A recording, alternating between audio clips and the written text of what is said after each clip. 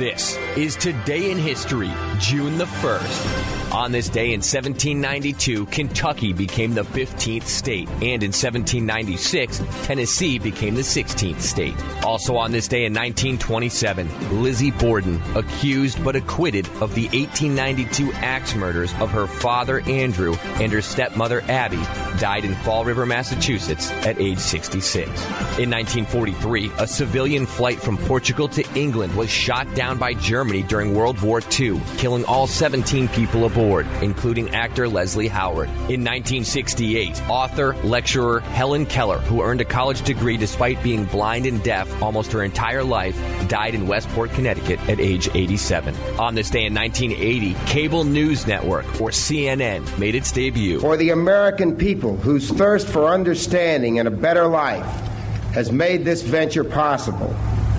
For the cable industry, whose pioneering spirit caused this great step forward in communications.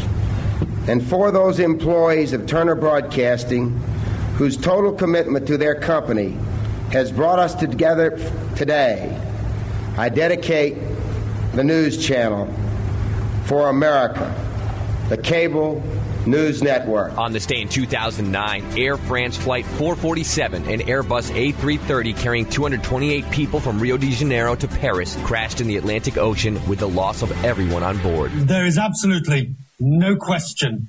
If this plane, bearing in mind the data, Tony, of what we know of where the plane was, where it was last recorded on radar off the coast of Brazil, the direction it was heading, the last known contact with the plane, it is just about inconceivable that it landed anywhere other than the water. This has been a catastrophe, and the plane has basically left the sky. And on this day in 1967, Sgt. Pepper's Lonely Hearts Club Band is released.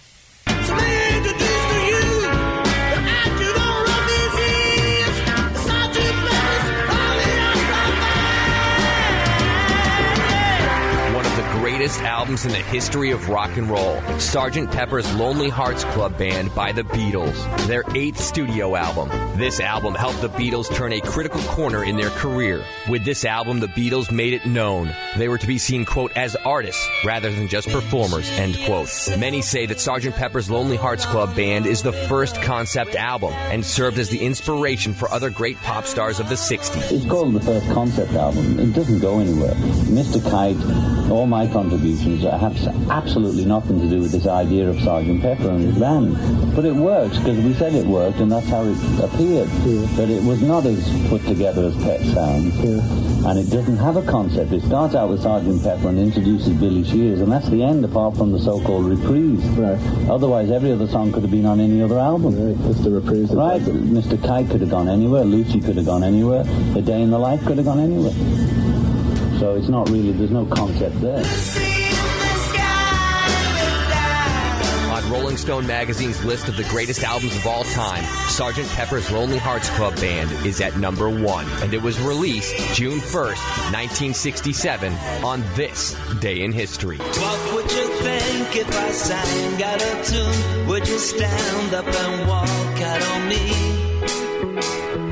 Lend me your ears, then I'll sing you a song, and I'll try not to